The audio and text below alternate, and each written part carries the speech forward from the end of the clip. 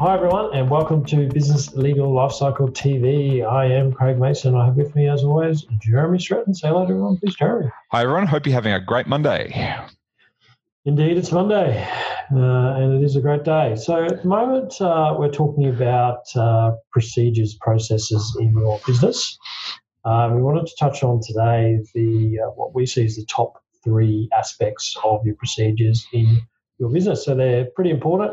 It does take a lot of time to put these sorts of things together, but we consider them to be vitally important for your business, and it's a good idea to get them done towards the beginning of your business before you start doing what we're going to be talking about today, which is client onboarding and staff onboarding.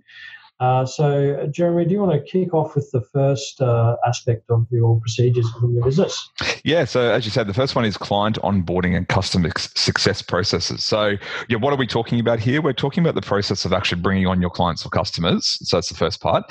How do you engage with them? Do they, if you're running a shop, do they just come in and pay you money for your products and then they go out? If you've got a service-based business, do you get money up front? Are you able to? Do you need to run some sort of other account, like a trust account, to be paid money?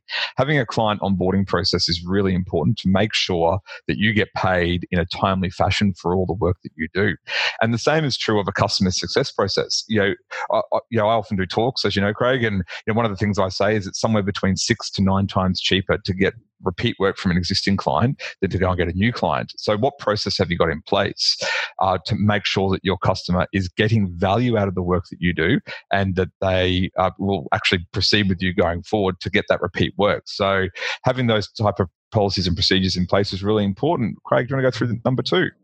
Yeah, number 2 is about team member onboarding. So, what Jeremy's talking about is your clients, your customers coming into your business. But the other important factor in your business when you've got customers coming in is your team members and how they have been onboarded. So it's very important to have a process for that. It's not a simple matter of, hello, yep, you start tomorrow, here you go. You need to have a process and some documents in place for the onboarding of your team members. So the whole idea is to have a consistent approach for any team member that comes in. They all receive the same onboarding material. So they're all on the same page as to how things are going to be run within your business. So that's the processes, like the customer success process. So when they're onboarded, they know that this is the process they need to follow. There's obviously all the tax and other documents they need to fill out, those sorts of things. That forms part of it. The most important part of the onboarding is that they've given all the information wherever you have it accessible and in whatever format. So you might have flowcharts or documented processes or whatever it might be. All that's in a spot where when they're onboarded, they can find all that information and read through it all. And then the idea is that everyone's taught the same way. Therefore, the customer experience is consistent, flowing into your customer success process. So very important with your procedures to not forget about your team members, make sure they're onboarded consistently and comprehensively in the onboarding process. So that's the second one. Jeremy, what's the third one? Yeah, the third and final one are policies relating to harassment. So if you've got a team of any size, you need to deal with harassment because it's something that comes up more and more often. We see it unfortunately happen more regularly. So policies relating to sexual harassment, to religious or racial harassment, or just general harassment. You need to have policies and procedures that actually govern these things. And this flows into the topic I wanted to say at the end here, was that you don't just write these policies and procedures and put them in a folder and put them on a shelf or stick them in your second drawer.